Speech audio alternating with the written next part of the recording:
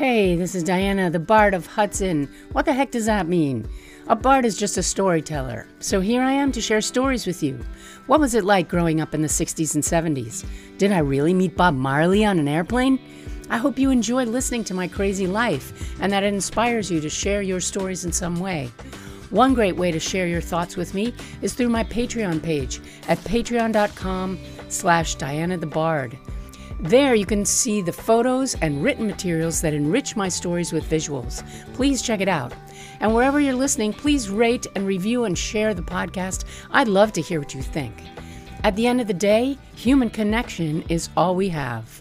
Enjoy.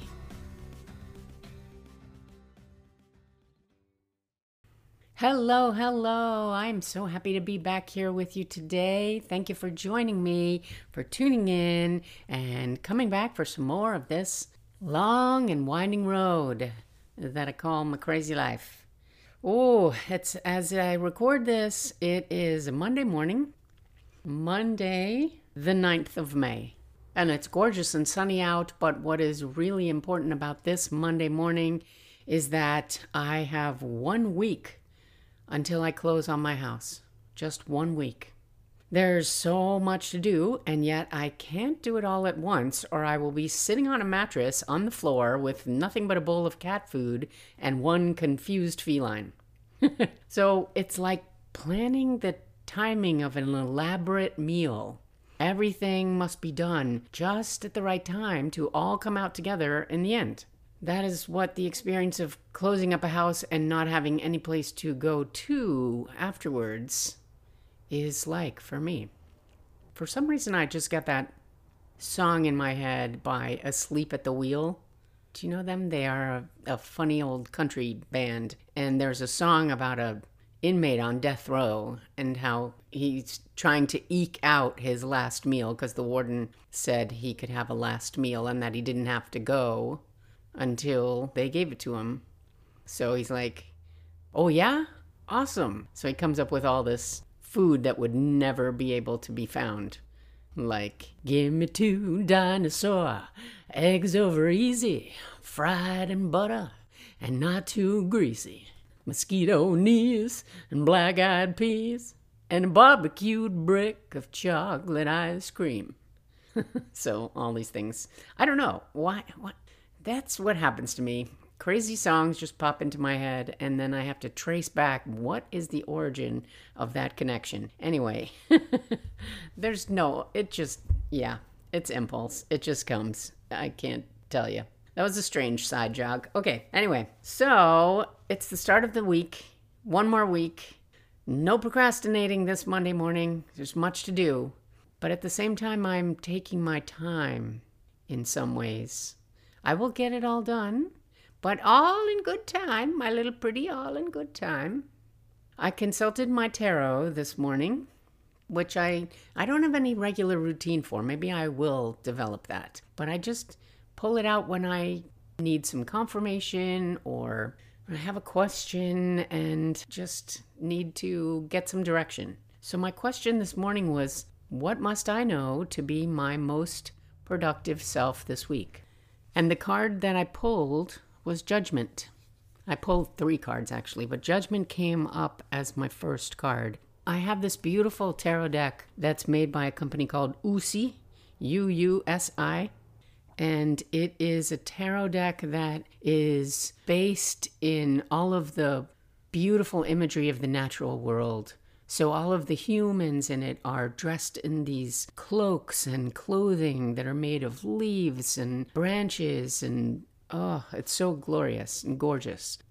And the imagery is just pagan and beautiful, and it inspires me. So I pulled the Judgment card, and it is an angel who's blowing a trumpet down upon some humans that are naked and coming out from, looks like crypts and things. And Judgment is generally a card of summing up, which is exactly what I'm doing this week, right? The words associated with this card were rebirth, absolution, and understanding. I'm going to read you the whole thing because I find it really interesting and apt. Coming before the last card in the Major Arcana is Judgment. It is here that we fully meet ourselves. We come face to face with the mistakes of our journeys and our limitations. And either we open ourselves up to and acknowledge them by seeking forgiveness and enlightenment, either from ourselves or others, so that we can move on with a renewed sense of self and purpose, or we can shut the door, put our fists up in defiance, and remain frozen inside a lonely, unchanging tomb destined for oblivion. Wow, those are two radically different choices, right? One path gives us a second act, and the other lowers the curtain. One reconnects us to the world, and the other takes us far from it.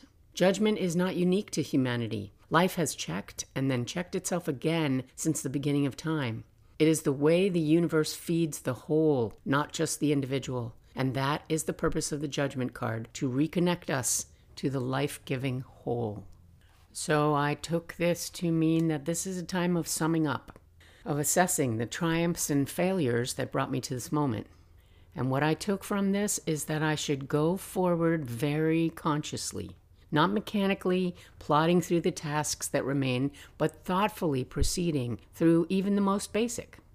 This is the last week that I will be in a home of my own for the foreseeable future. Linger, appreciate, remember, and then gently let go. I sold my bed, so there's a definite end stop that is approaching. But it doesn't have to be a stressful avalanche of frantic tasks. It can be meditative. I am going to strive to make it so. I have a week.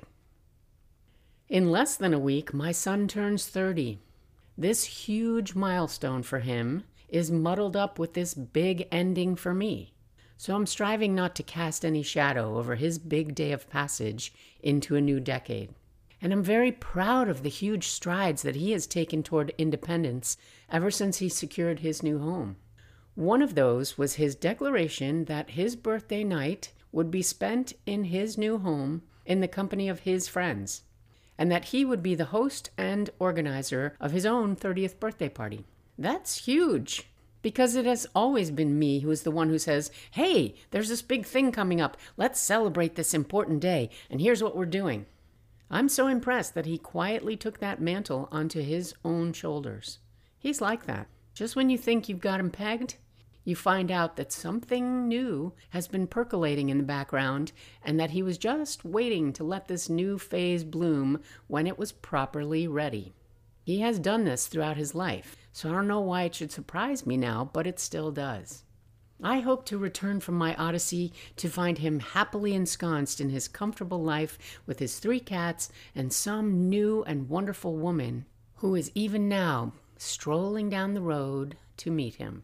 She will have just enough fire to add some adventure to his life, but also a deep well of patience and a magma layer of passion that will be just for him to see. He will conjure her out of his future. I know it. She will be the version of his big sister that delights him and doesn't exasperate him with too many wild whims.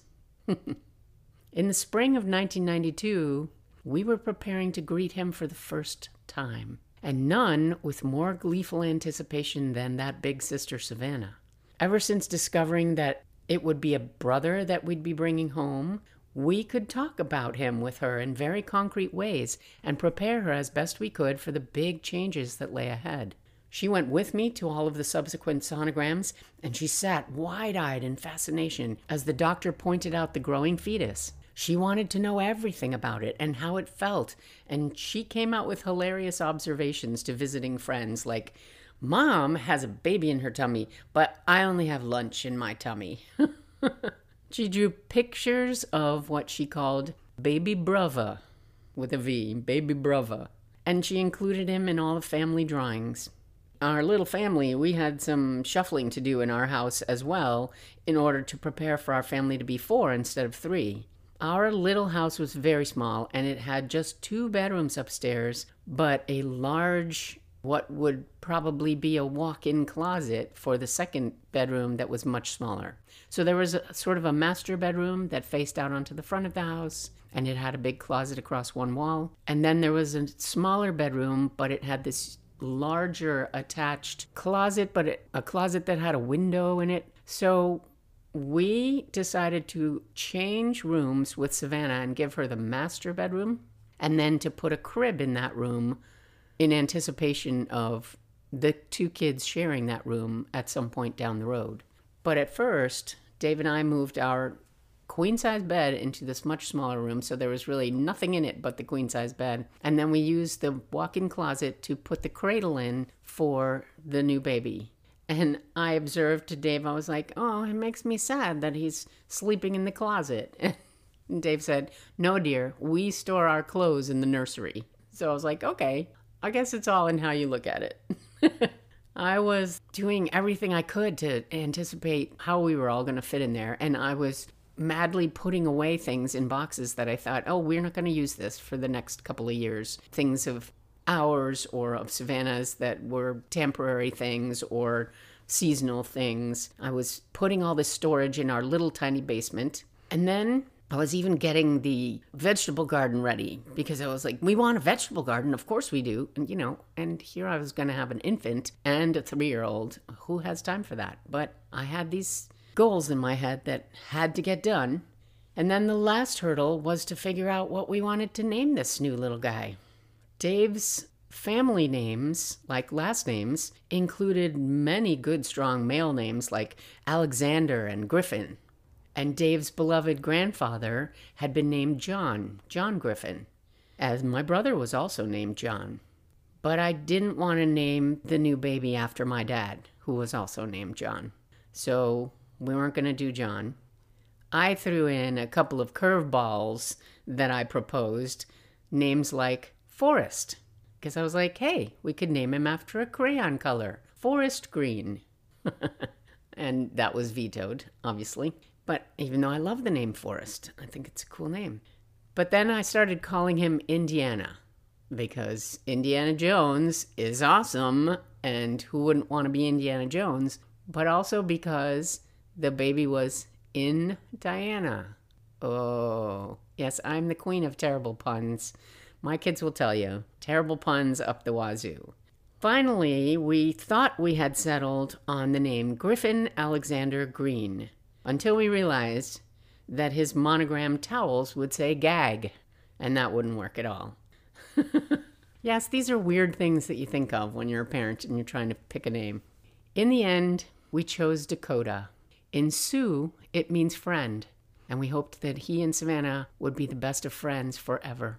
When we told Nana, she said, oh no, not another place name. But in the end, she loved it as she grew to love the little person associated with that name. And I will tell you all about his arrival next time. Hope you'll join me then. Thanks for being here. Thanks for listening. If you'd like to connect, you can find me on Instagram at Diana the Bard or on Facebook at Diana Green.